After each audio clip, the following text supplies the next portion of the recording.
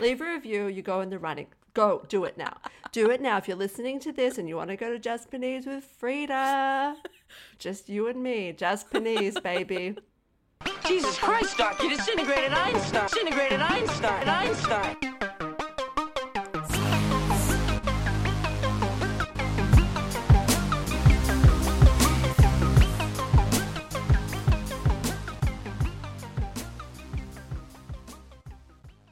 Welcome to Science at the Movies, a podcast that looks at the role of science in some of our best loved and most hated movies. I'm Frida.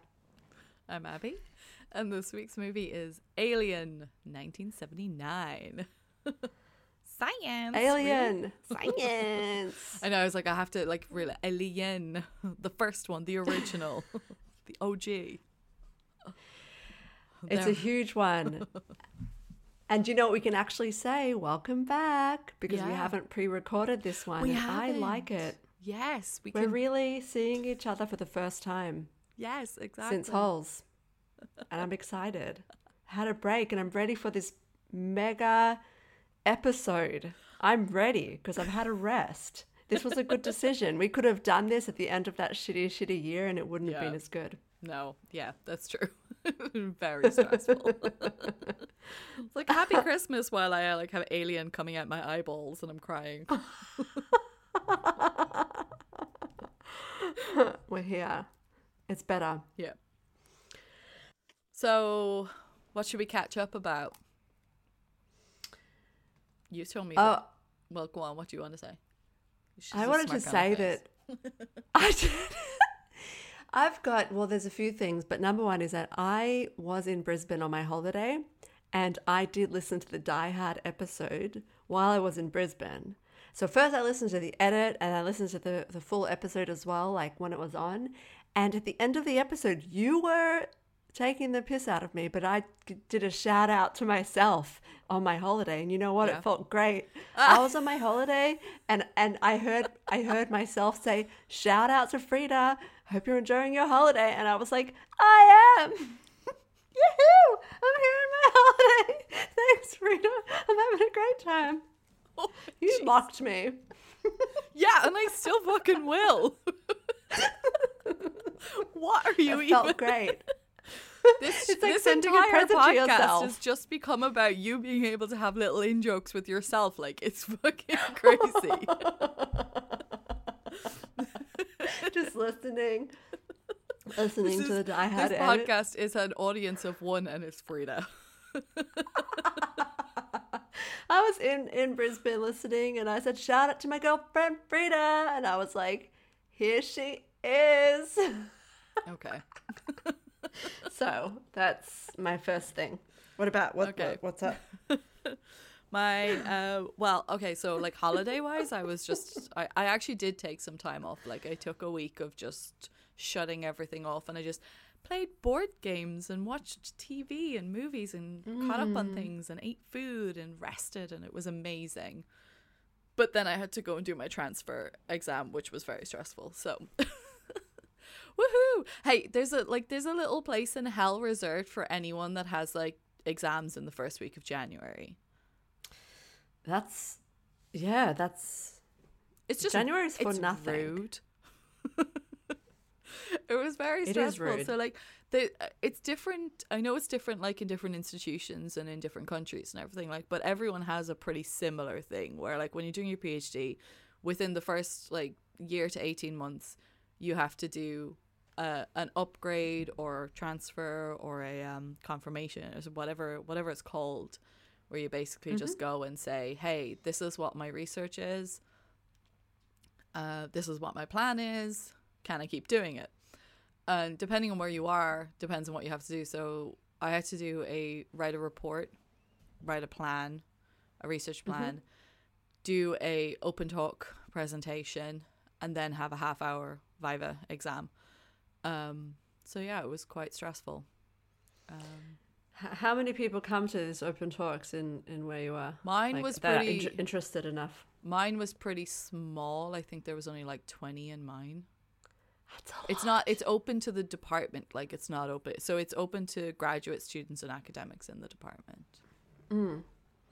So yeah. My transfer exam had the examiners, like, and my supervisor, the head of the school, like everyone who had to be there, plus 2 to 3 like mates. Okay. That was it. Yeah. That was it. So it was fine. Like, I actually really enjoyed the presentation. I felt really good about that. Good. When I got to that, I was like, presentation? Yeah, this is nice. It was the closed Viva that was like, I'm going to die. The closed what? So you have to do like a Viva. So, What's Viva? So the same thing that you would do for your thesis defense. So it's like a mini Oh, defense. we don't do that in Australia. Oh, okay. Defense. So, I mean, I'm sure that when you do your Viva for your actual thesis, it's a much more enjoyable experience because they're just going to question you on the work that you've done. But like, they questioned me on my report, so like it was my work, but it was also a case of like, random physics questions where you're just kind of like, and my brain just starts going, ah! Oh yeah, they can did that ask to you me in my transfer anything. exam. Yeah, they asked me questions on what I had done. Yeah, totally. Also, it's just supposed questioning to be- you on what you've written. Yeah, it's supposed to be half an hour, and mine was like an hour and 10 minutes. I'm so sorry. Did you use the not within the scope? That's in my report. This is not Not within the scope of this report. It's the scientist's most handy tool. Exactly. Frida, I believe you recently used this tool. We're not explaining that. Okay. So But these are science terms you can include in everyday language. This is not within the Yeah. scope of this discussion. it's not within the scope of this discussion, but maybe at a later time we can have that conversation. Exactly. Cool. All right. Do you Well, it's a milestone. Yeah. Did you have... Yeah, exactly. It is. I feel like relief. Everyone said to me your second year is the most fun year because you don't have this looming Hanging, transfer yeah. thing that you have to prepare for.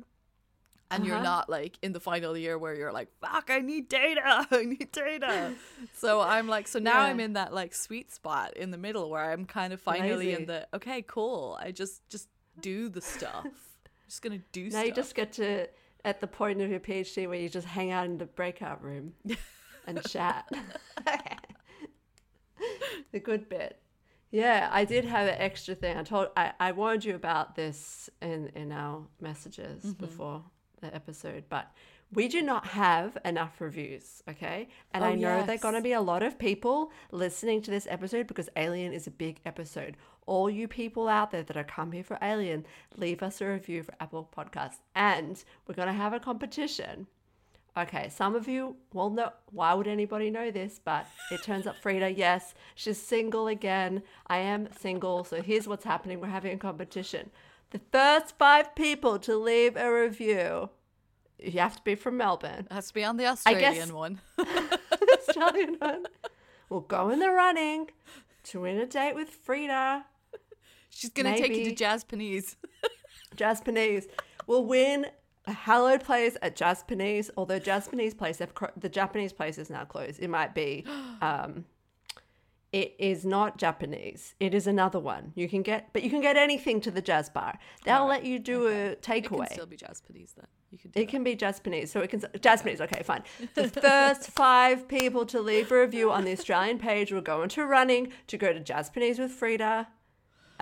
So fucking leave a review. Okay, fine. I have kind of realized though, like with our kind of requests for reviews, the fact that like I don't know how many people actually use Apple Podcasts to listen to us, so maybe that's why they're not leaving reviews because most of the other ones don't have review things. so where if can you're I- on Spotify, how follow can I- us.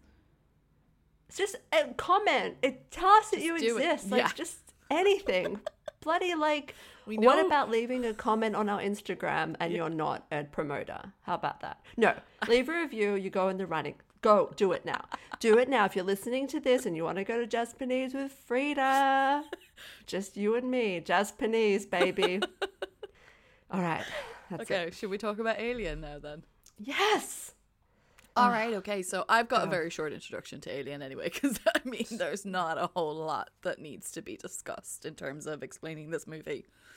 Right, so the Nostromo is on a long-haul flight back home after mining for supplies beyond our solar system. In the emptiness of space, a distress signal is heard, and so Mother wakes the crew from their dreams of home to investigate its origin. While exploring a barren planetoid and a derelict ship, Kane succumbs to curiosity and puts everyone in jeopardy. An alien life form has taken hold, and while the crew struggles to understand what is happening, the alien is adapting. From the moment it emerges, its goal is to survive, and the crew is expendable. That's it. That's it. That is mean to Kane. I feel like you were unfair just then. What do you mean unfair? You put everybody at risk by being curious, really? Yeah. Really? Oh, fair enough. Yeah. But you're kicking a man when he's down, Abby. Well, you know. Tell it to the rest of the crew then. Let's bring them back to life and ask them how they feel about it. So, Alien, Frida, I believe this is your first time seeing it, and I believe now it's actually your second time seeing it. Yes, I had not watched Alien before, and now I've watched it twice. So, I mean, I did it.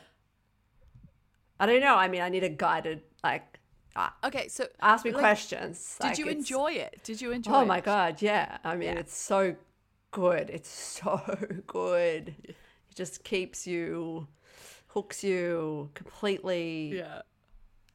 On so many levels. Like it's hard to know how to talk about it other than with our format, which we've set up. So, yes, we have. Okay, so we'll go through.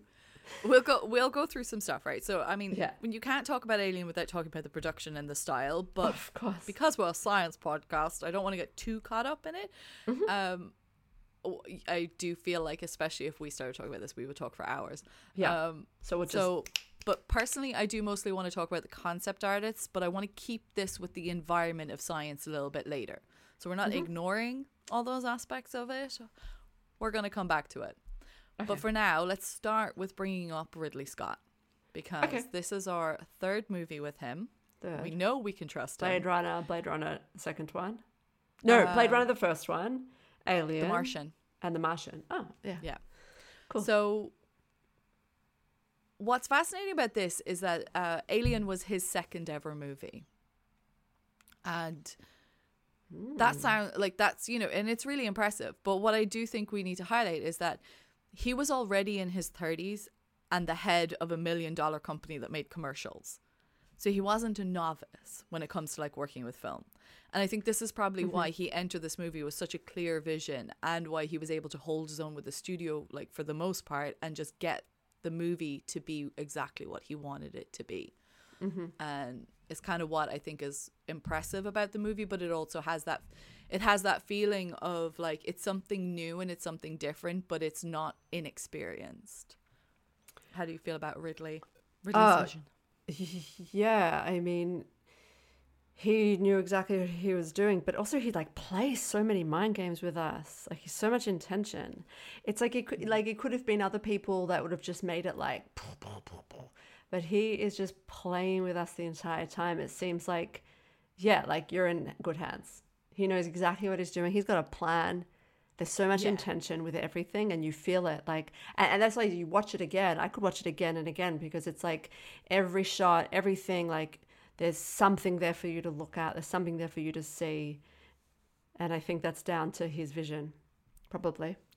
And one thing as well that he did really well, and particularly here, is putting together an incredible cast. Mm-hmm. And it was a clever cast too, because he intentionally sought out actors who were not known for sci-fi. Mm-hmm. So let's talk cast. Wow. Okay. Starting with Yaphet Kotto. Well, all of them in general, first of all, they're so much older than a lot of sci-fi movies that we see where everyone is in their 30s or even 20s. These people are so much older, and the vibes that you get are so different than what I'm used to from science fiction. It's just firstly, they're all just working together and used to each other and comfortable. And like it's almost like you're coming in the middle of something, like in the middle where it's all like all the dynamics are like all set up and you're just sort of coming into the middle and just like getting used to like who are all these people, what are they doing? All right, they're doing this thing. It's just like so easy and natural, and they're all like written so well and perform so well, and it just feels real, and it feels like what it would be like, the kind of people that would realistically do that kind of job in the future. Yeah, 100% agree. That's exactly it. They're workers. They're practical people. They're doing a job, doing a good job. They're not this like fanciful, futuristic astronauts that we're so used to kind of seeing. They're grimy and mucky, and they're sweaty, and they're tired, and they're cranky, and they're confined, and they're pissing each other off and making each other laugh, and natural. Yeah, like they're totally natural, and the dynamics are so well done. Like it's not just like every conversation, every look, all the writing, it's like there's really not a lot of time because there's so much other stuff going on, but like with the little time that you get, that conversation, everything just like builds up all these different pictures of like who they are. And the first time, not as much, but the second time I watched it, I really saw all the little character moments, all little bits, all little pieces, like building up everybody so well, so quickly, and so easily. Okay, so is there individuals that you want to highlight? I loved Yaphet Kotto. Like I loved his character so much, and the way he performed it. So like they're just such pros, so good at acting.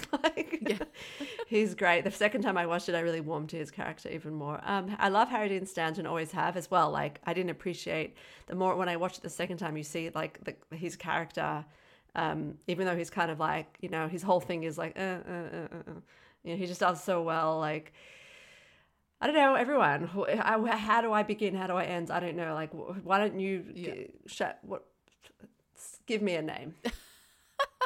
Should we go down the list? The leader of the pack. Okay, so we've got the leader of the pack, which is Dallas. So Tom Skerritt. Kind of as the captain of the ship, the one in charge. And he does have this really kind of calm, authoritative vibe about him. That really works well. Middle management. Yeah. Well, yeah, that's it. So you've got him, and then that plays off really well with, as you said, with like Parker and Brett being the two kind of the mischievous ones, but also the ones that are a bit begrudging. Like they're a bit like we're not fucking. No, we deserve more. We've got this. Yeah. But they're like the tradies, and everyone else is sort of like more fancy, educated. Like they're all like the flight navigation scene is all them without Brett and Parker, and it gives you a sense of like the hierarchy. Brett and Parker are down in the the gutter. Yeah, it's the upstairs downstairs thing. Totally, definitely. Yeah, working class, middle class. You get that pretty quickly. Yeah, and then we've got Veronica Cartwright as Lambert. So she's the kind of a bit more of the. I feel like there's this calm collective in all of them of like, okay, something's happened, something's on board, we got to sort it out, what do we got to do? Whereas Lambert is the one that's like, what the fuck? Freaking out. Like, this is dangerous and this is wrong and things like that. So, the first time I watched it, I was like, okay, hysterical female, what I think is intentional. Like, but then the second time I watched it, and like before she starts to sort of cry, you can see just in her facial expressions, in her hesitation, her fear building. Yeah. She doesn't let it out just yet. I think there's a point at which she starts to sort of freak out. But the actress, like the minute things start to go funny, you see her stiffness, you see the camera cut to her, that she is just experiencing sheer terror of the viewer. The discomfort, like something is wrong here. And I think she is just terrified. And when I looked at it like that, I was less like judgmental of like, oh, you're getting the woman emotional. She's just fucking terrified, which she should be. She's not trying to be like brave or like, macho. She's just like, fuck, can we get out of here? Yeah, exactly. And I guess like that's how you would feel in that situation. That's how we feel. Get out of there. Exactly. Get out of there. Okay, so then we also have Ian Holm, who plays Ash. Oh my God. Ian Holm. his voice even sounds like an android when you think about it. When you watch it again, the second time I watched it, he sounds like an android somehow. I don't know, but he's amazing. There's so much not being said with every look, and like you see him think before he speaks, and you're like, is he just being like condescending? Is he hiding something? You're like, I don't know. It's like the way that the actor like hesitates before saying something says volumes, and he's just sometimes by doing nothing, but like he just pauses before delivering, gives you all this extra tension, and it's Ian Holm is just. He leads you down this path of, is it scientific curiosity that he just has, that he was willing to sacrifice everyone else for his own curiosity, or is there something else going on? And he plays it really well so that you're never really sure. You're never sure what his intentions are until the reveal. But yeah. But Ripley knows, and we know anyway. Yeah, exactly. Ripley is clever, but well, let's leave that for just 1 second, because we just got to bring up John Hurt and Kane before we get to Ripley. Yeah. So. Oh yeah, he doesn't bloody do a Kane. John Hurt and Kane. He doesn't get a whole lot of face time in this movie, does he? Is there somebody else under the face hugger? He doesn't. I was like, he's a big name, or I don't know if he was back then, but when I think about it, he's not on for very long. I feel bad because we don't really talk about John Hurt as Kane, but it's like, that's what Kane is. Kane is the there to facilitate that scene. Yeah, he doesn't do a whole lot before that at all. It's just like, I wonder how it would be like, if I didn't know about that famous scene, would I have guessed that it was going to happen? I'm not sure. Because you saw at the beginning, obviously, the guy. And so I wonder, I just was like, cool, wouldn't it have been cool to have been shocked by this in the audience? I was shocked anyway, though, I have to say. Because he builds that relief that you feel of Kane is okay. Kane is okay. Amazing. Kane is okay. Kane is not okay. Kane isn't okay. As soon as he but eats. Okay, so let's move through to Ripley then, because Ripley was, I mean, sexy. Such an important character in terms of like characterization for a female character. Absolutely. For 1979, putting a woman in the leading role in sci-fi. And what I loved about it was the character was originally written as male. What they kind of chose to do was just not change anything about the characterization. They just changed the gender. And I love that, because they were like, everything, all the traits that are in here to do with like the strength and the courage and all these other things, it's not gender specific. There's no reason that we have to suddenly make her a damsel in distress or do anything to what that character is. But I just love that for Ripley particularly, and that's why I think she's such a strong character and like icon for a lot of people, I think. How do you feel, Weaver and Ripley? Yeah. Well, yeah, I loved her performance, and to me, because it was being played by a woman, and it felt like a woman, because I was like, well, the idea that women are shown in a certain way, and like they're written in a weird, clunky way sometimes, in a way that just isn't quite like a human being, and she just, to me, there's no reason why that isn't what a woman is like. Well, Sigourney Weaver is indeed a woman playing that role. So I was like, looks like a woman to me, sounds like a woman to me, acting like a woman to me. I mean, like, that's fine. And it's funny how even like till today, this is still a prime example of like a female character that's strong. It's like still we struggle to find examples that are that match. That's what I find frustrating, that someone can come along and create this character and make it so obvious that like women are like that. So just and it can make money. And it's still what? It makes money. 40 years ago? Have I done my math wrong? 50 years ago? I have no idea. I can't do math. Yeah. So write a female character like the same way you would write a man, and people will have no problem watching her regardless of whether they're male or female or any other gender. Yeah. It's like you will push away certain audiences if you write the female characters like in a certain lens. But if you just write them like a human, then like nobody's put off by it. Yes. Human characters, please. Gender is bullshit anyway, so human characters. Anyway. So I just want to mention that Bolaji Badejo, who plays the alien, we're going to talk more about the alien and its design and everything later, but he applies the physicality to it. And just an interesting thing about him was he was at college studying graphic design in London, and you know, he was just kind of found in a bar and someone said, hey, do you want to do this? But he had actually studied mime, and that's kind of why he put I love it. Like, wow. Yeah, so 6'10", evil. studied mime. So they were like, bingo, we'll have you. He was like very skinny, 6'10". Yeah, I love Yeah. it. There's people that can do those kinds of roles. There's the guy that's in, the Silver Surfer. Yeah, it's the only thing he's ever done. This guy, The the only alien movie. guy, yeah. If you look him up, it's the only credit he has. So it was just like, oh. Okay, so let's move into the themes of the movie then. I have some thoughts. Skim over it, I guess. Yeah, I sort of want to be trying not to go over what's been gone over so many times, but I guess I'll just let you talk. Well, yeah, I was just gonna say, like, I know that despite what I might think, because I have thoughts on the theme thing, but and what the intention of the creators might have been, there are then the themes that are intended and the themes that are attributed. And the internet is abundant with details of the depiction of gender, sexuality, rape, and that this movie evokes. And there are essays and books and documentaries and courses. I'm sure there's like an entire university course out there somewhere that deals with the imagery of Alien. So before I refute it as the central theme of the movie, do you have comments that you would like to raise on the topic of gender and sexuality in the movie?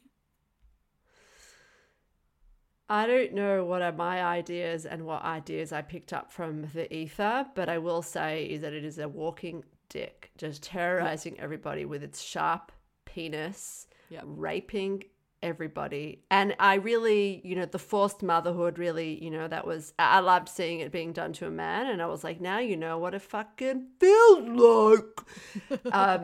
So there was that sort of idea of the horror of forced motherhood and your body being forced to there's obviously a spectrum of forcing that happens in life, but by virtue of being a woman, like, it's forced on you. So yeah, like it felt visceral and it felt satisfying actually to see it happen to a man. But then, Veronica Cartwright's death, I was like, well, of course it does that to her because she's a fucking woman. Fuck you guys. I got a lot of, my wires were very crossed with this movie, I have to say. Crossed wires, motherhood, obviously mother, but my wires were very crossed. So I don't know what to make of it. I think that's really interesting that you bring up about the crossword, because this is what my thoughts are, right? So first off, I was like, my first central theme is curiosity killed the cat, but we won't. Sorry. Okay, no. Basically, how I really feel about this is that you cannot pin down an exact theme of the movie. Yes, because it's art in a pure form where you can look at the art, assess the feelings it evokes in you, determine what it means to you as an individual. You cannot attribute an intentional theme of the movie on society because there's no central intended theme. And as Ridley Scott has said himself, this is a direct quote, it has absolutely no message. It works on a very visceral level, and its only point is terror and terror. Terror. Thank you. I agree. So, I love that. Yeah, having spent a lot of time thinking about this. Sorry, no, go on. React to that before I go on. No, it's true, but it's not like in a perverted Stanley Kubrick way, which I fuck him.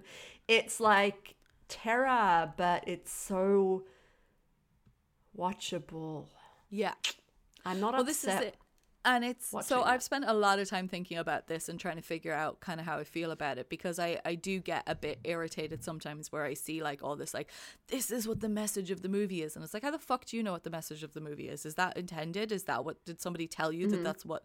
Because this is a movie. The movie is art and there is provocation, but it's not one artist leading us. So it's not art by intention, it's art by collaboration or collective. Yes, right. And so the overall feel that we each get from watching it comes from the feelings or the viewpoints or the direction of multiple people. So if we look at some of these people, right, basically we've got Dan O'Bannon and Ron Shusett wrote a quick, silly B movie called Star Beast because O'Bannon was broke and pissed off at John Carpenter. And that's literally where this movie comes from.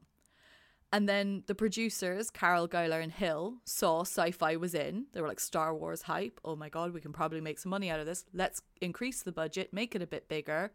And let's tidy the script and make it a little bit less goofy and more kind of serious. Mm-hmm. Then it was sent to Ridley Scott and he was like, I can immediately picture what this should look like. And he comes, you know, he goes straight over and says, yep, I'm going to do this and I'm going to make it really suspenseful horror movie. And then you get the conceptual artists in, you get Ron Cobb, and he's like functionality in the ship and the setting, so he's all about that. And then we have H.R. Giger. And Giger is the one whose entire artistic temperament is filled with a love of sexual imagery. And that's where all that comes from. And the fact that Giger was the one who designed and created the entire setting for the alien and the derelict and the planetoid and like all that kind of that side of the imagery puts a lot of sexual connotation into it. Yeah, it's there. But there's a lot of sexual stuff everywhere all the time around us. People are super obsessed with it. And it doesn't need to be like, oh, that's the intention. It's like, that's life. That's what a lot of people see. To me, though, I look at it and I'm like, yeah, this is like this beautiful, warm, like mothering environment. And then some scary guy just coming in and ruining everything with his like sexual violence and his his scary penis. And I'm like, that's sometimes I get the general horror of that. The horror of like, this is my lovely woman space. Like women are like, we've got nice spaces. And like some men stomp around and they're violent and like patriarchal and condescending and like insecure. And you're like, go away with your male shit. Go sort your shit out. And that was for me, I was like, I felt that kind of like, you're ruining fucking everything.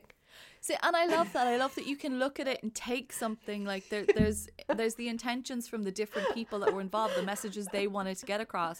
And then we get to look at it collectively and see, oh, what does this mean to me and my experience? So I just think at the end of the day, the message that we take from the movie comes from the collective minds of a group of creative people that all met at the right time, all with the intention of scaring the crap out of people. Yeah. And that doesn't even bring up the fact that there's all this other stuff like the corporation. We're just talking about one angle. Actually, there's a lot of other shit. So it gets even more. Like, it's even beyond that. So, yeah, it's mishmash. It's a creative, hullabaloo. And it's also that we're talking about, like, the first in what became a franchise. Right. But in approaching it, like, there's no point in approaching the franchise. We're talking about this movie. And the intention at the time of this movie was just this movie. So, like, this is what this story is. And then all the other shit comes in another thing. Yeah. Sci-fi. So, okay. Cool. So we're done with our introductory part of the podcast. Shall we move into tropes? Let's go trope of the week. Okay, Frida, what's your trope? Right, my trope is, the android directive. That's it really. It's sort of Ash being like, directive.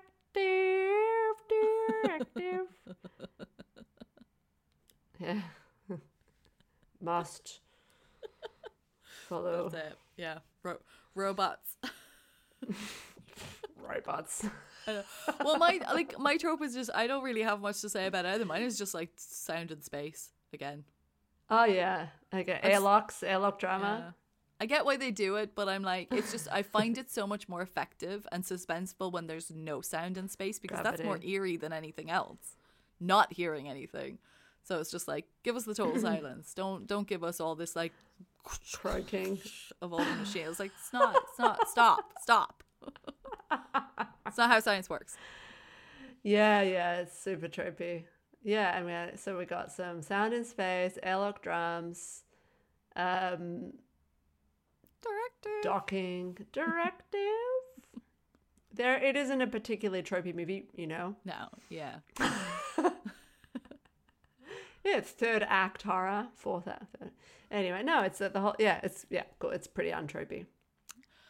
Okay, so let's get into our science then. Yes! And I've kind of done a little mishmash. Instead of doing our normal kind of environment science, I've kind of broken it and chucked it all in together a little bit. So let's move through the story and the places and what's happening. So we're starting with the Nostromo. So Ron Cobb and Chris Foss were the concept artists for the human side of things. And Ron Cobb created the Nostromo. And what's really fascinating about this is we don't really think too much when we talk about these movies, particularly when we're looking at like science setups and stuff. We don't give credit to the concept artists the way that we should, because I never really realized how much detail they go into. So like what's really fascinating about Ron Cobb is he is really big on practicality and functionality in his designs.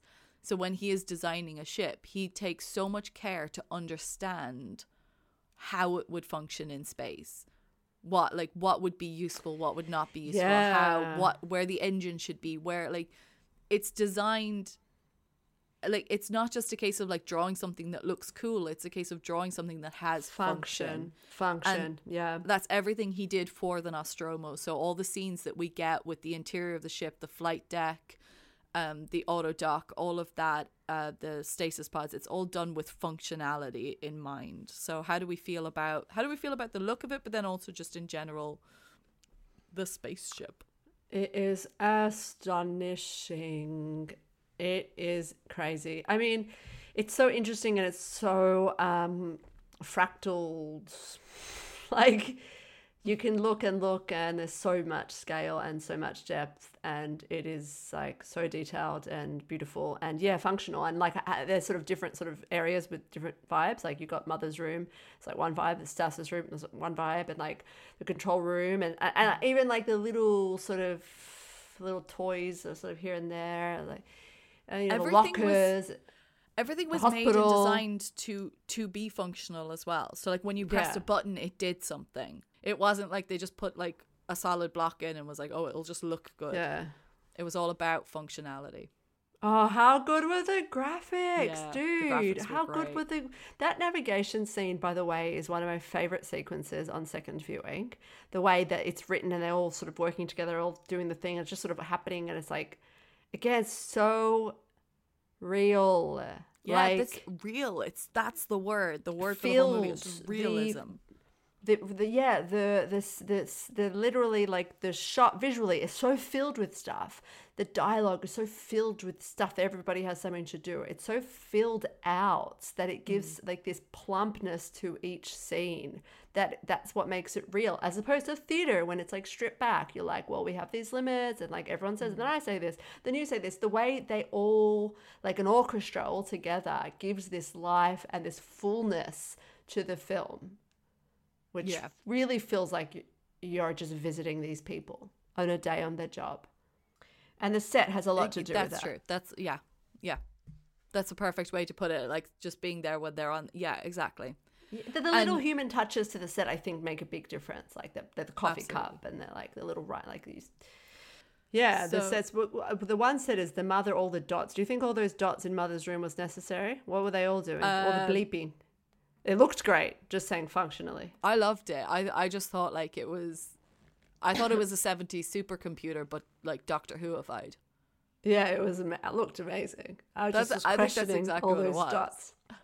I think it was, I think the dots was the one thing. It was the one thing that made it spaceshipy in terms of like what we like proper old school sci-fi vibe. All the dots, all the LEDs, and you're just like, probably weren't even LEDs. What the fuck were they? But like, I was just like, we're in the TARDIS. Okay, cool. Okay, so when we meet the crew, they are in suspended animation, and we've not talked about this before. There's definitely some movies we can do in the future where we could get more into detail on this, but I just had a little quick look at it. So basically, suspended animation is the temporary slowing or stopping of biological functions so that physiological capabilities are preserved. So it's kind of like putting humans into hibernation. But in medical terms, this is being worked on, and there are developments in this. So in medical terms, it's called emergency preservation and resuscitation, EPR. And there was a trial carried out in 2019 at the University of Maryland Medical Center where actual human beings were being placed in suspended animation. And how they do this is they rapidly cool a person down to 10 to 15 degrees Celsius by replacing all their blood with ice cold saline. What? The idea is that this causes brain activity to almost totally stop. The intention is that this was only done on patients whose injuries were fatal. So what they would do is they would try to put them into suspended animation to prolong the time that surgeons could spend trying to treat the injuries. So our body temperature is around like 37 degrees and we function by using oxygen to allow our cells to create energy. And without the oxygen, our brain would suffer irreparable damage. You'll know a lot about this because it happens when someone has a stroke. The blood can't supply oxygen to the brain. But in EPR, lowering the temperature slows the brain down, which stops all the chemical reactions in our cells. And so we need less oxygen. And this is why it's something that is seen that it could be beneficial. And yeah, so just to say, we're not at the stage of like being able to have months of space travel in suspended animation. And obviously, I think actually doing that is going to be different than just getting into a pod, closing the lid and going to sleep. But it is something that is being looked at as a solution right now in terms of being able to treat injuries and help people survive fatal injuries. How do we feel about suspended animation? Suspended animation is one of those things that is in so many movies that movies take for granted that you go, well, surely it's going to happen, right? Like, it's like the hoverboard. You're like, yeah, you see it so much in movies. You go to sleep. It's fine. Surely it'll just happen because it seems to be a necessary option for long-term space travel. Yeah. I had one question about it when they got up. So they're in nappies? Were they in diapers? Because did you think they were in diapers? Here's my question. Were they in diapers? And if so, they weren't attached to anything. So there was nothing like that they were excreting through. So they were in diapers. Was one diaper enough? How much do you poop in suspended animation? Why are you laughing? Well, I presume I presume you poop nothing because there's nothing. You poop nothing. I presume because you're not digesting. Metabolizing. Yeah. Okay, I was just wondering. They seemed like they were in nappies. Yeah. Also, Sigourney Weaver had like this tape over her nipples. I don't know if you noticed that. They wanted. Yeah, so the intention was for them to be nude, but apparently the studio was like, no, you cannot have female nipples on the television screen. So like must this put tape on string. It was the thinnest nipple. It was like nipple width. The tiniest little bit of like masking tape. That's what it was. It was like it was like an iPhone cable, and it was across her and Veronica Cartwright as well, Lambert's boobs, and it was just like, oh come on, this is so stupid. So stupid. It was these little like things that they have to do, where like Ridley Scott is like, yeah, but surely they'd be naked. But it's like, psh, what? Naked? So, naked. Yeah. I do love. It's so stylish though. Like going into hypersleep, you just like lay down in your pod and you close it, and it's like makes this like cool little vacuum sound. But then when I think of Moon, it gives me the shivers. Get into stasis, off you go, and he's just being incinerated or whatever the fuck's happening. It just I get little shivers down my spine whenever I think about putting yourself in hypersleep, and you're like, are you sure that that's what it does to you? Because maybe it's just from movies, hypersleep. Maybe it's not a thing. Exactly. Someone comes along someday and there's like, it's like how I feel about like the whole cryogenic stuff of like, I wouldn't everyone submit getting their myself to bodies this stuff. Put into So someday we'll do Vanilla Sky. Someday we will do it. No, okay, fine. Well, if someone was like, "This is the chamber, step in," I would not do it. No, I would be. I'm like, it is more likely that science has not figured out how to do this thing, which we only made up from movies, and you're about to murder me. That is Frida coming at it with the good, like proper analysis. Yeah. Okay, well, they are in this movie. They are in stasis, as it's referred to, but Mother wakes them up because Mother is programmed to wake them up under certain conditions, and they have intercepted a transmission of unknown origin. Initially, the crew believes the distress signal is calling for help, and they are required to investigate should there be any signs of intelligent life, so off they go. Only what they find is a long destroyed ship, one lone pilot, and a chasm filled with eggs. Now, all of the extraterrestrial components of Alien were designed by the infamous H.R. Giger, a Swiss artist with a penchant for bones and sexual imagery. And it's through Giger that Alien gets its reputation with sex and phallic mouthpieces out to get you. Anyway, so it's all very like vagina / penis. Like everything is both of those things. Ugh. That's his entire style, and this is the thing. Like, it is artistically beautiful, and that scene, particularly for me, the space jockey, when they go into the derelict of the space jockey, and just the scope of it, the size. They built that chamber like 40 feet high. It's just stunning. I love it. I love that space jockey. Yeah, this massive thing, which is just fossilized because this thing is so scary that even this massive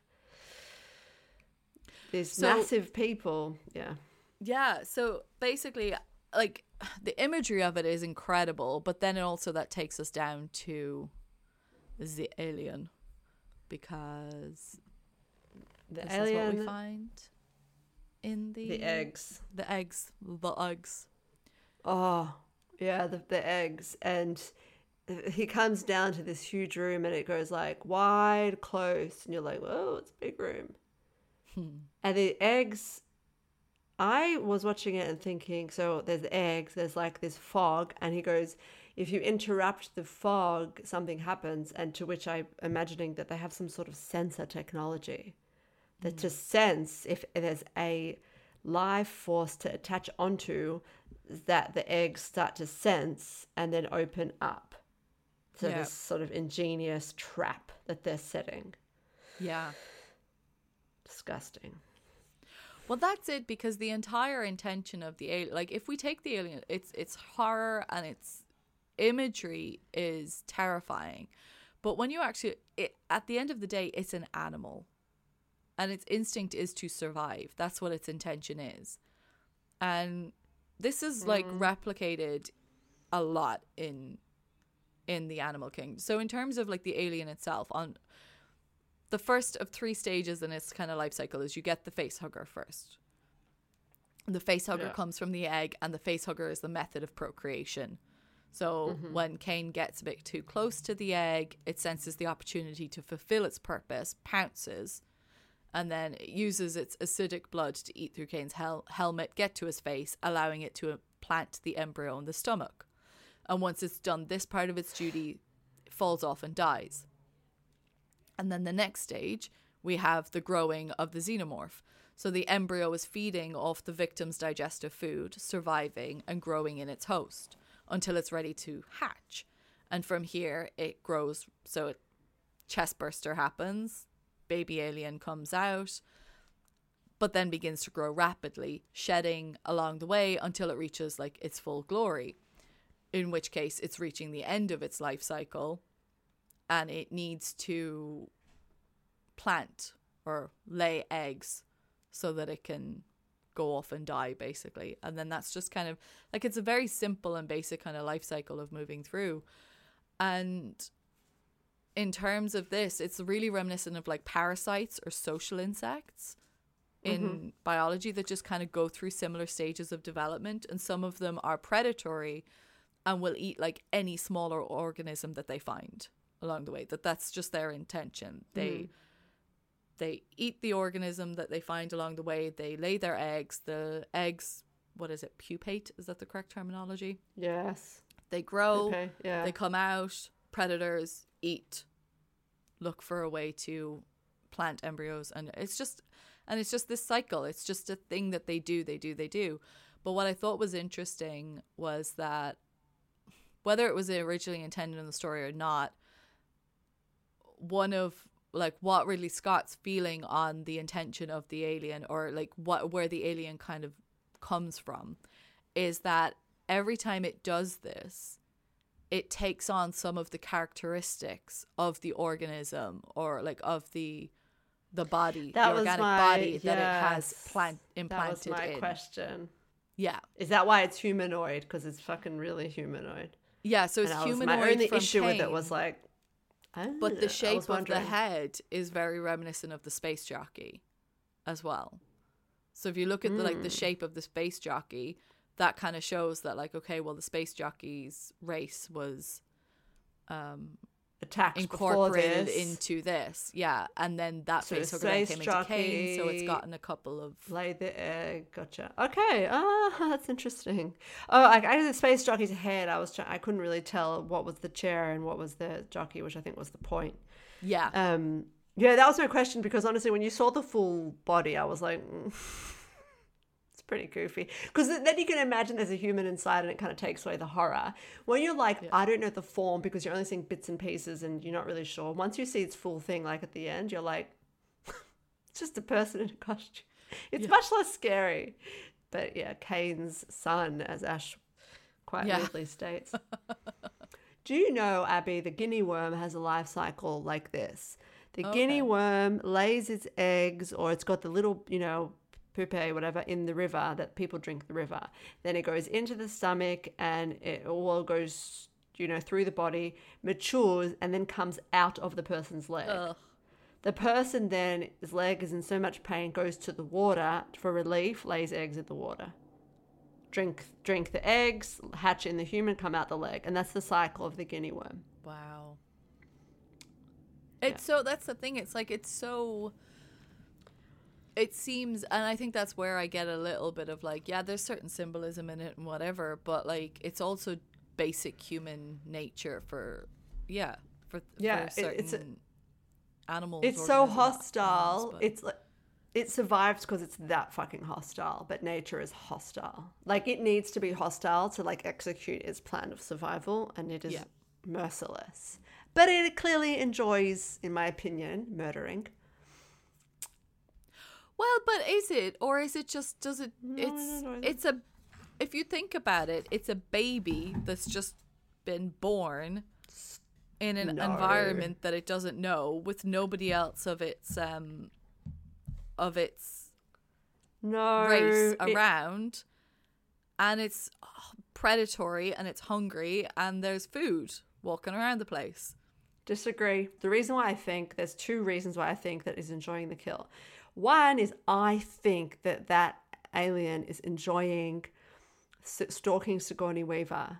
Like the fact that she tries to get onto the shuttle and destroy the ship, and the alien's like, heh, heh, heh, heh.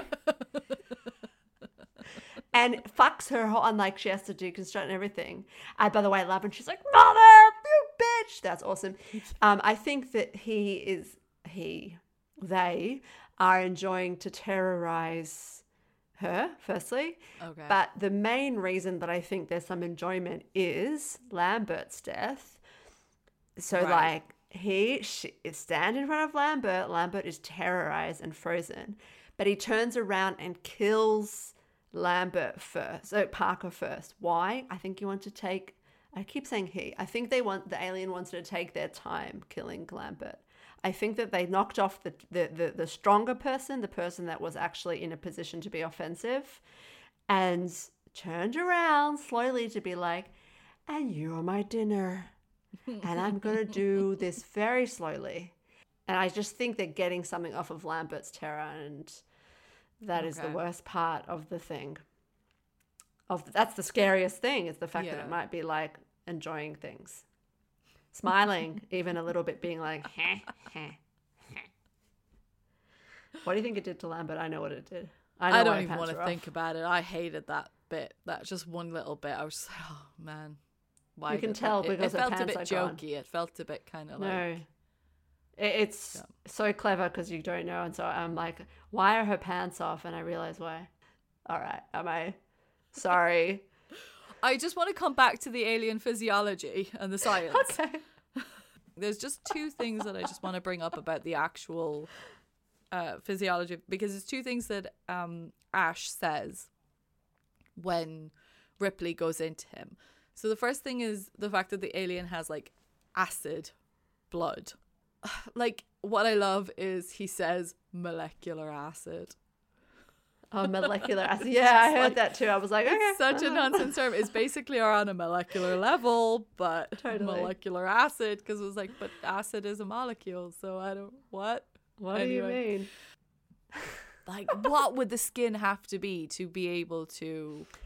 Yeah, plastic. Yeah, that reminds me of in Breaking Bad. That like acid will eat through everything except for this particular kind of plastic because it has such a structure. And I think he mentions that it sheds its cells and it's like replaced with like silicon. Or Yeah, so then he says about it having polarized silicon. So then I was like, okay, so is it to do with that? So it was like his shell is polarized silicon, and obviously I was like, reverse the polarity. I was like, why? It's always fucking polarized. Polarize the whole place. People love to use this word.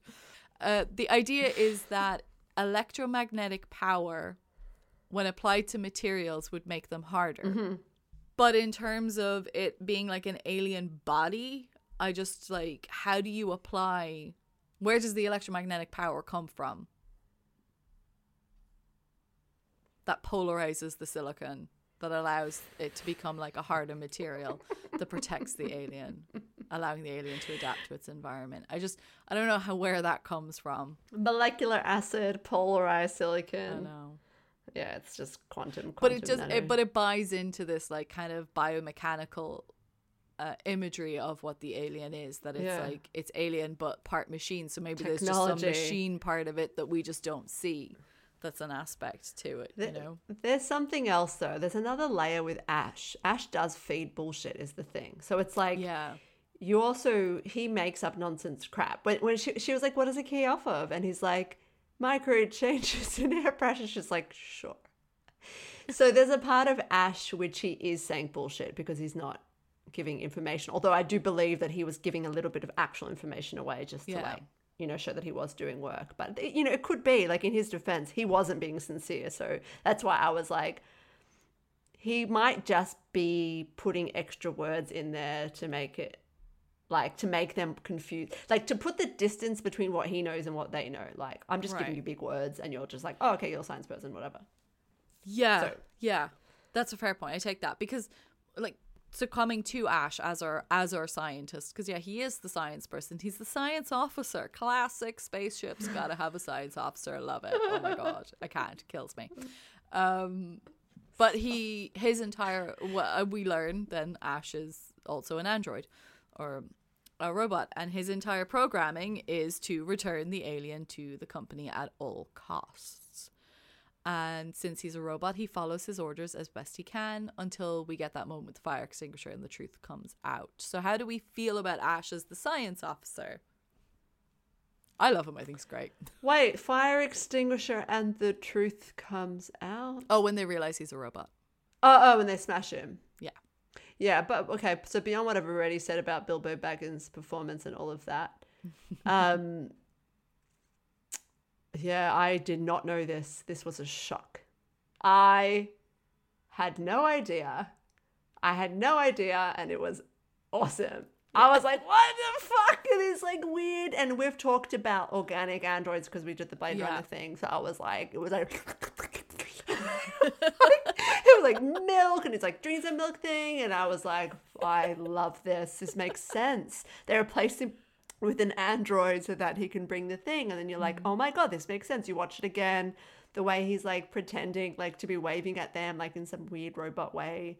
He's such a robot the entire time. And like, you just think he's like, science officer, I have no humor and all logic. And like, I was like, oh, that's just their science officer. That's how they're portraying him. And I'm like, he's an android. I loved it. I love it.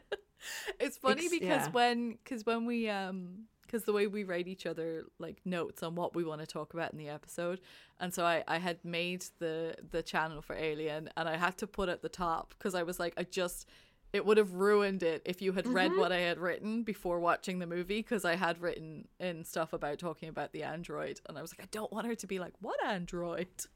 Oh, waiting the whole movie, where's the android? So I was like, yeah, you would have ruined it for me because I watched it with a friend who's watched it before, and she was a trooper. She was like, what is that? What is he sweating?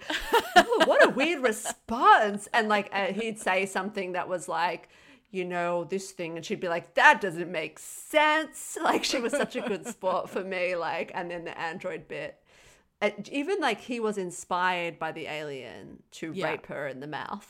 Yeah, that was such a weird fucking with a porno magazine. Oh my god, that was yeah. I just that scene. He's like, this will be a good way to do it. Yeah.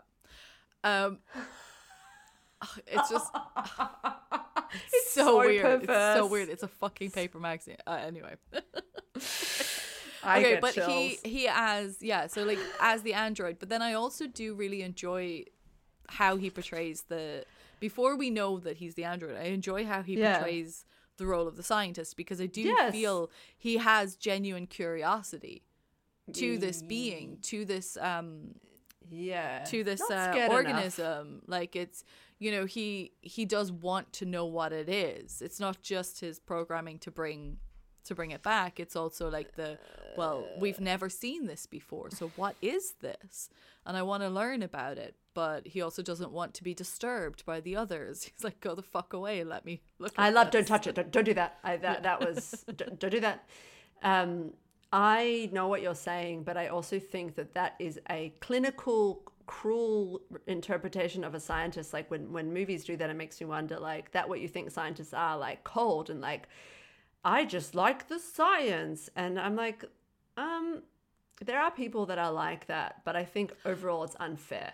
Because I think he would be scared and put people's lives ahead of his curiosity. And it's sort of like the Iron Man scientist. Yeah, but that's why there's a contrast in his portrayal, because there's a part of him that is the scientist, but then there's the part of him that's the android.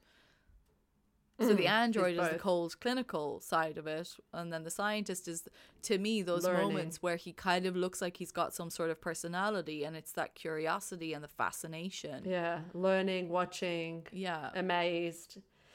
Yeah, I had this conversation with someone because I work in clinical medicine, so, you know, the pictures we look at, even when I worked with non-clinical, preclinical stuff, but, you know, you're working with living, you know, actual people that have disease, and sometimes you get, you know, a great image and you're like, this is a great image of this person who definitely did not survive, you know.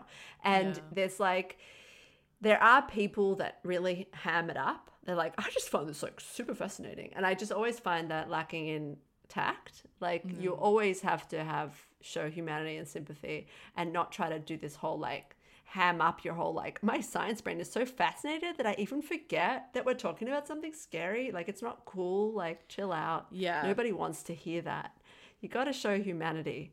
I think it's our responsibility as scientists to represent ourselves as you know, caring and not being clinical like this. So when I see a scientist being, even though he was an android, but before that I was like, come on. Yeah, come on, guys. But it's disappointing, but it is also, it's not entirely true to say it's not representative, though, of some scientists, because there are scientists that behave like 100%. That, so, there are loads. Yeah. There are loads. Yeah, you are right. There are all sorts of people. Yeah, there are people that are like that. Yeah. So I'd like to kind of end the science discussion with a chat about protocols, because we've got two times in the movie where protocols are a factor. So firstly, we've got the Ripley is following the protocol, refusing to let Kane in, which is then circumvented by Ash when he opens the door. And obviously we learn later that this is because he's following his own protocols, which outweigh the standard company quarantine rules, which is to bring back the specimen at all costs. And it just kind of got me thinking about, like, do we have any protocols in place for what we would do if extraterrestrial life was discovered? What I love is there's this idea out there from Carl Sagan, where he basically said that, like, any aliens advanced enough to travel between solar systems would have to be beyond the idea of war and aggression. so that we shouldn't kind of fear aliens coming here. It's a lovely thought, but I don't know that I believe it. I think we've covered this topic a couple of times, and I don't agree. So that's nice. You're smoking too much pot, Carl Sagan. Yeah. Everyone knows that. So there is a thing, though. There is this thing called a post-detection policy, which is the set of structured rules, standards, guidelines, or actions that governmental or other organizational entities plan to follow for the detection, analysis, verification, announcement, and response to confirmed signals from extraterrestrial civilizations. But the thing is, like, no government has openly stated that they have formally adopted a post-detection policy. So most of the work relating to this is done by scientists and NGOs. So what if we did go out there? Mm-hmm. What if we did go out and find alien life on another planet? There aren't really any real protocols in place for discovering organic life outside there. But I mean, it's not even just exiting our solar system. It's like, what if we found life in the oceans of the moons at Jupiter? There's a couple of things. We could encounter just bacteria or insect-like animals, which is likely, and we might actually find bacterial life in some of the moons out there in the solar system. And so we would collect samples and bring them home. That's a standard normal thing. But what if we came across life with human-level sentience? So do you remember in Blade Runner 2049 we talked about sentience? Sentience being the capacity for subjective perceptions, feelings, and experience. The quality of being able to experience feelings. So there's this guy called Robert Freitas, and in 1950 he wrote a book which laid out what he called the US military's 7 steps to contact, where he said, firstly, there would be remote surveillance, and then data gathering. Next, covert visitations to gauge the performance of the civilization. Check what kind of technology they have. Is the tech superior? Is ours superior? Then we would attempt near approaches to gauge their responses. So is there hostility? Do they have weaponry? Do they start to shoot at us? If not, then we'd do brief landings to take samples of the plants or the animals, or of the intelligent beings themselves. Non-harmful abductions. Now, this book was written in 1950. Okay. The first reported alien abduction happened in 1957. Oh,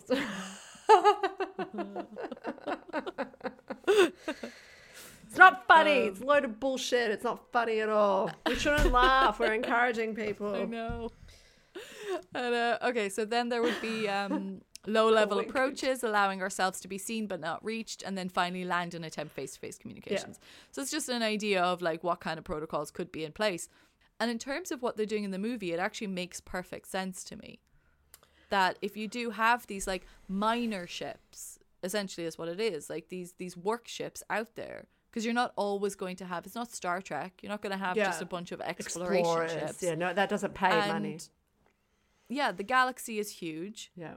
We do need resources. Yeah. So if you're going to send out ships mining for resources, then it would make sense to me that part of a company's directive would be that there is a responsibility to investigations of intelligent life should they be found, because the galaxy is enormous, life is rare, and the idea of finding intelligent life is so rare that you couldn't just put it down to 1 or 2 dedicated ships. If you've got something out there in an area of the galaxy, why would you not utilize that? Makes sense. That bit makes a lot of sense. Yes, I agree. That bit makes a lot of sense to me. If you're out there and you hear something is in your contract, that you have to go check it out. That scene was really good as well. I liked it. The fact that Dallas was like the person, they had this like discussion. It was like pretty like quick, but you kind of got all the different sort of things and the people and like,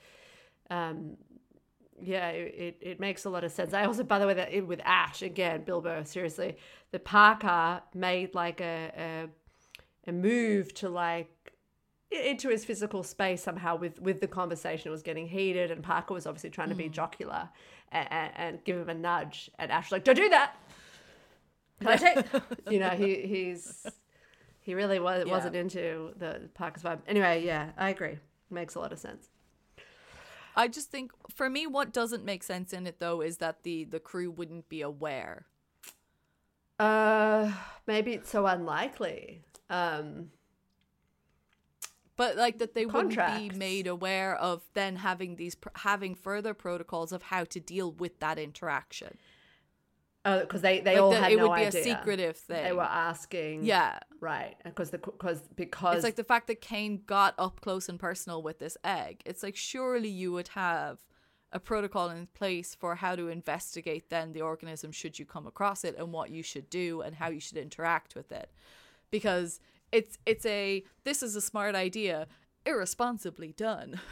Is basically how I feel about it. Contracts, like I'm thinking about that, right? Like, so that it was in their contracts. Okay, I believe that there could be something in your contract that people wouldn't see, 100%. Like, I totally, Yeah. That's for sure true. The part that gets me is that the fact that then if they got it, like there was this other directive that they then weren't aware of. So, like, what was that?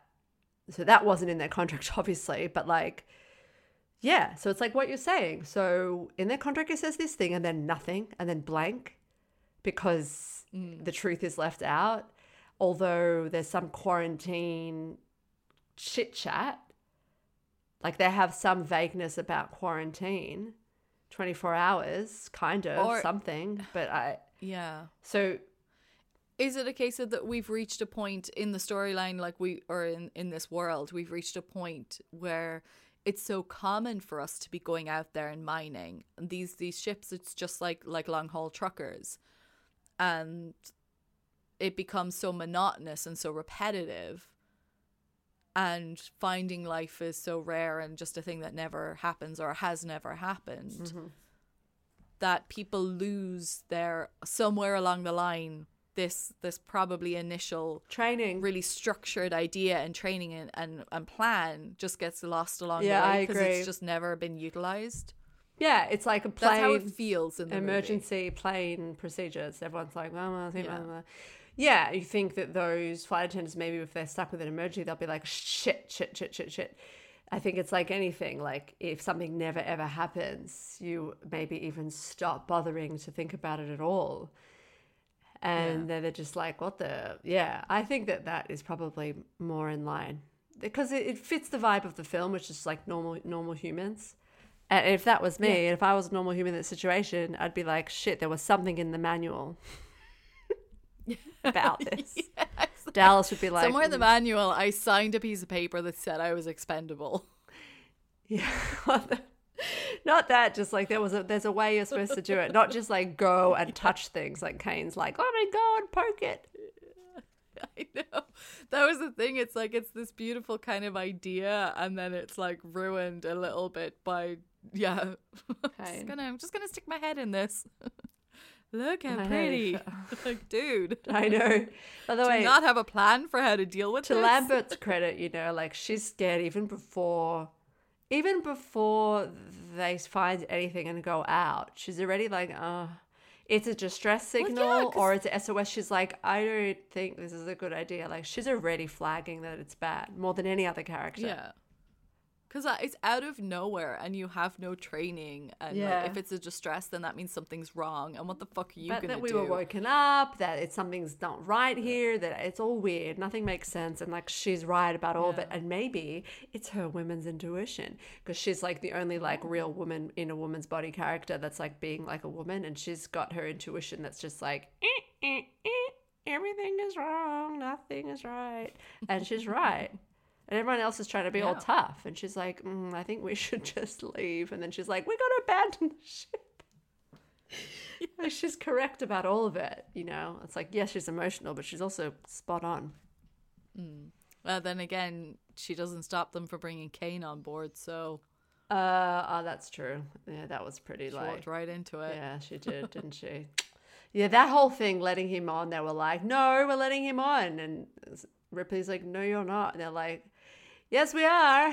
Like, that was like, come on, really? You're letting him on with an alien attached to his face? But that also shows the inexperience of these situations. Yeah, like, just scared. the lack of, like, that kind of... Yeah. It's so normalized to them now that this is just their journey that they've lost any ability to deal with these types of protocols and situations. Those are just like, so... scared children. Yeah, so it just feels kind of like great idea in terms of utilizing a company who already has people out there, but then badly executed by the company to not ensure that there are protocols and plans in place that would absolutely have to be in order to guide us on how we would deal with alien life. Or maybe I hope we never find aliens or meet aliens. Maybe it was their plan. Get them to bring any alien back no matter what, like, and not give them anything, and because it's not really about, like, it's actually because we want the weapons and everything like that. So they're doing exactly the way, they're executing exactly the way they intended. Yeah, but if the being is so important to you, if like getting this being back is so important to you, then would you not want to make sure that your crew knew how to make sure that you got the fucking organism? You know, go there, put it in this container, seal it, whatever, freeze it. You know, because even Parker was like, "Are you going to freeze it? Why aren't you freezing him? Why aren't you freezing him?" I was like, "Yeah, that's a great idea. Why aren't you freezing him?" I couldn't agree more. Freeze him, freeze him, freeze him, freeze him. Kane. Yeah, they should have frozen him. The answer to your question is that's what happens when decisions are made around a boardroom table as opposed to in a scientific environment. These decisions were made by a corporate board who has no fucking idea how to handle this shit. They just want the money. And that's, everything is expendable and they have no idea what they're talking about. They don't understand the risk. They just want money. It's just a capitalistic sort of way of thinking where you go like, this is the most practical, preferable decision, even though it makes absolutely no sense if you think about it from a robust scientific perspective. Yeah. Read COVID management. Yeah.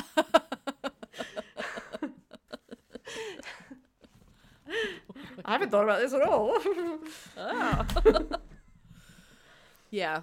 I'm pretty on the fence. No, I mean, it's true. And that's the thing. It's just, it kind of shows as well how that approach obviously doesn't get you what you wanted. Because in the end, you lost everything. Because people might resist. Including your specimen. Yeah, lost everything because you know why? Because ensure that the people that you have who are going to like take up this endeavor for you know what the fuck they're doing.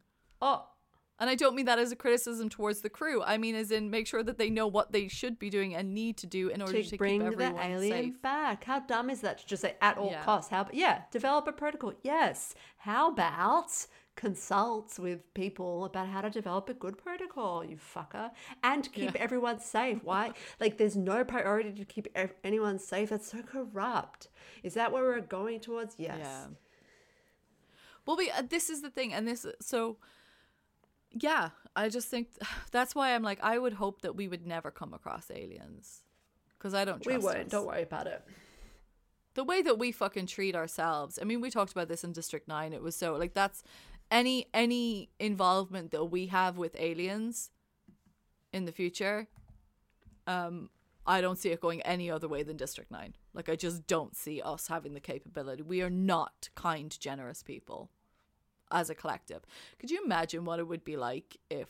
Could you imagine the infighting or the wars or the fucking government it's already battles? Yeah. Who gets to be in charge? Who's this? Who's that? It's just, oh God, it would be absolutely ridiculous. I just, no. Yeah, we're already like that. Imagine if there was another thing. Yeah. It's not going to happen. If you do come across an alien race, it is going to be a xenomorph who's going to fucking murder us all. So, Abby, alien invasion was only ever created as a metaphor for other shit.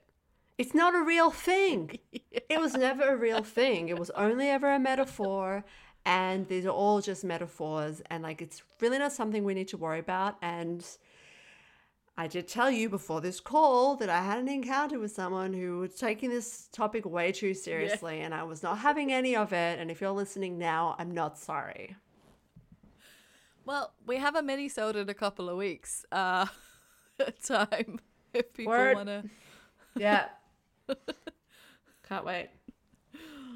Okay, so that is all I have that I want to talk about for Alien. And yeah, so how'd you feel about the movie?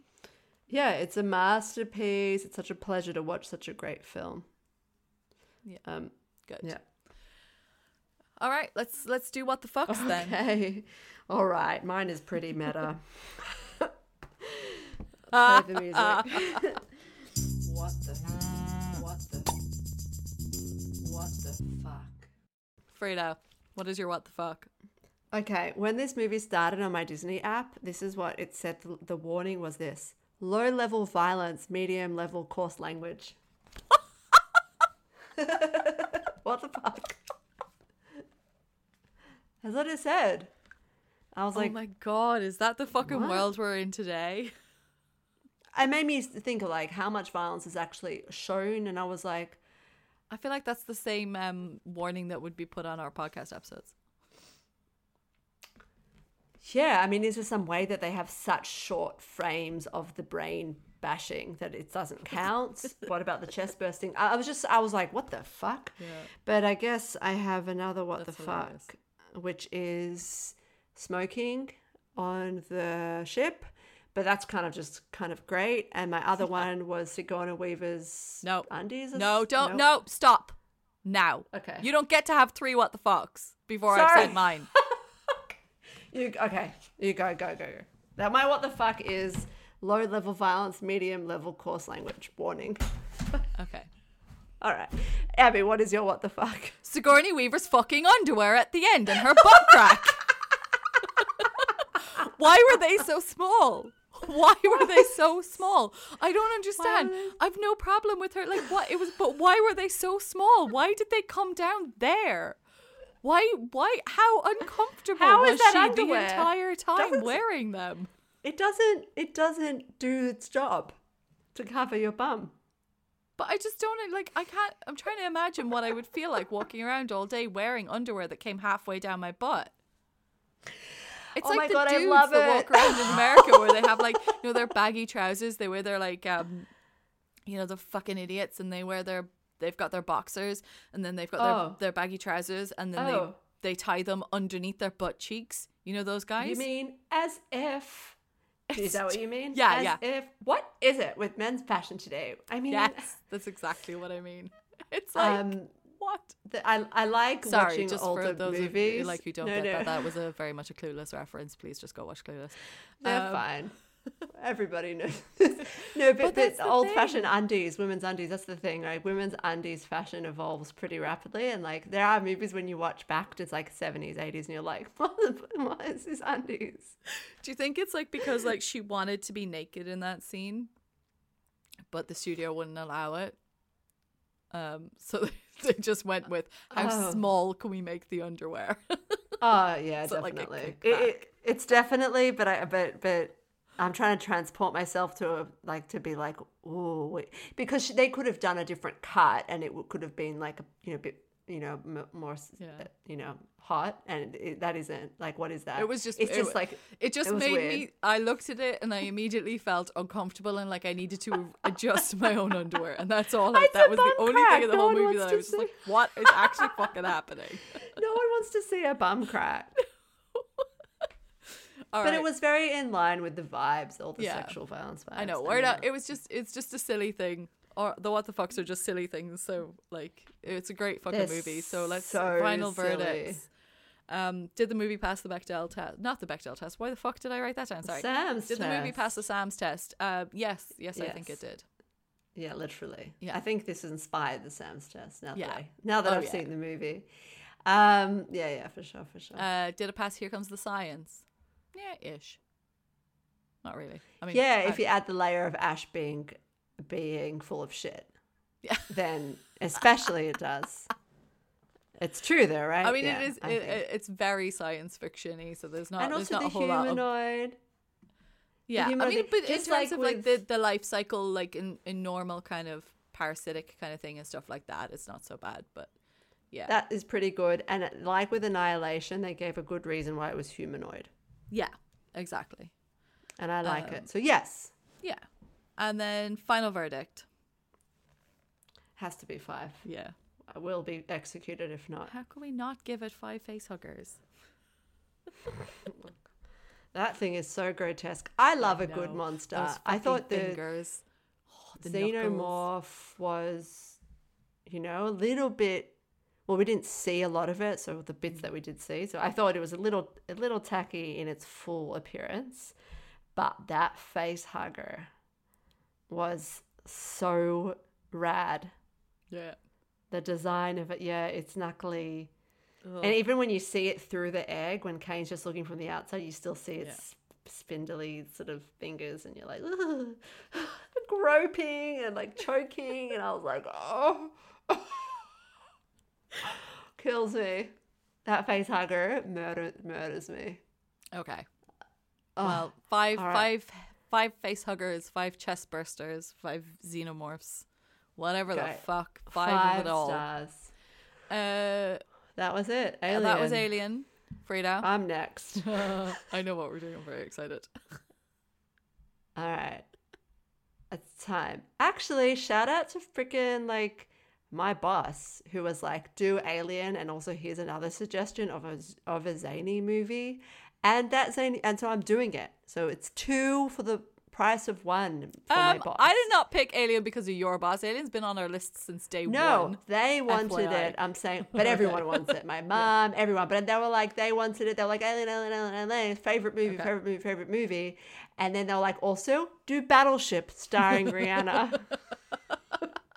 So I'm genuinely right. Listen, I wrote it on my phone notes, and so when I was trying to figure it out, I looked at my phone notes and I was like, done, Battleship with Rihanna. So this is the movie based on the board game. Oh, okay. I was super excited about this movie when it came out. I was like super excited about it, and then I went to see it and I was like, what the fuck is this movie? So I'm very excited. The worst movie ever made. It's like as if somebody was like, what was that? What's that game with the mine when you the bombs when you on Windows Minesweeper. Computer? Yeah, Minesweeper, it's like Minesweeper, the movie. It's equivalent, like because in level of complexity of the story behind the Battleship game is nothing. It's like Minesweeper. So they're like Minesweeper, the movie starring Madonna. Oh God, amazing! What? Yeah, I'm excited for this one. Cool. Yeah. Okay, so in 2 weeks' time we will have Battleship. Oh my God. And next week we start off our documentary miniseries with The Inventor, Out for Blood in Silicon Valley. Guilty as charged. Yes, that's the thing. We recorded it before the verdict came out, but she has been found guilty of fraud. So there we go. Okay, thank you so much for listening. And as Frida, don't forget about Frida's Win a Date with Frida competition on the Australian on the Australian Apple podcast reviews. Just to clarify, Australia only. She is not coming to the UK or over to America for a date. We'll take you on a Science at the Movies tour, bus tour. We'll be like, this lady, that's one I spoke about in episode 7. If you remember that story, that took place here. In episode 12, that's the thing that I said that's the coffee that I like. I'll take it. Okay, stop now. You're overselling it here. It's just we'll get too many. All right. Okay. All right. That's it. That's the episode. Welcome to a new cycle. Our life cycle. Okay, thank you for listening. If you want to get in contact with us, send us your recommendations or movies you'd like us to cover on scienceatthemovies@gmail.com, or do come and find us on Instagram at scienceatthemovies, and you can interact with us there if you would like to. We'd like you to, so just do it, please. Thank you. Bye. Bye.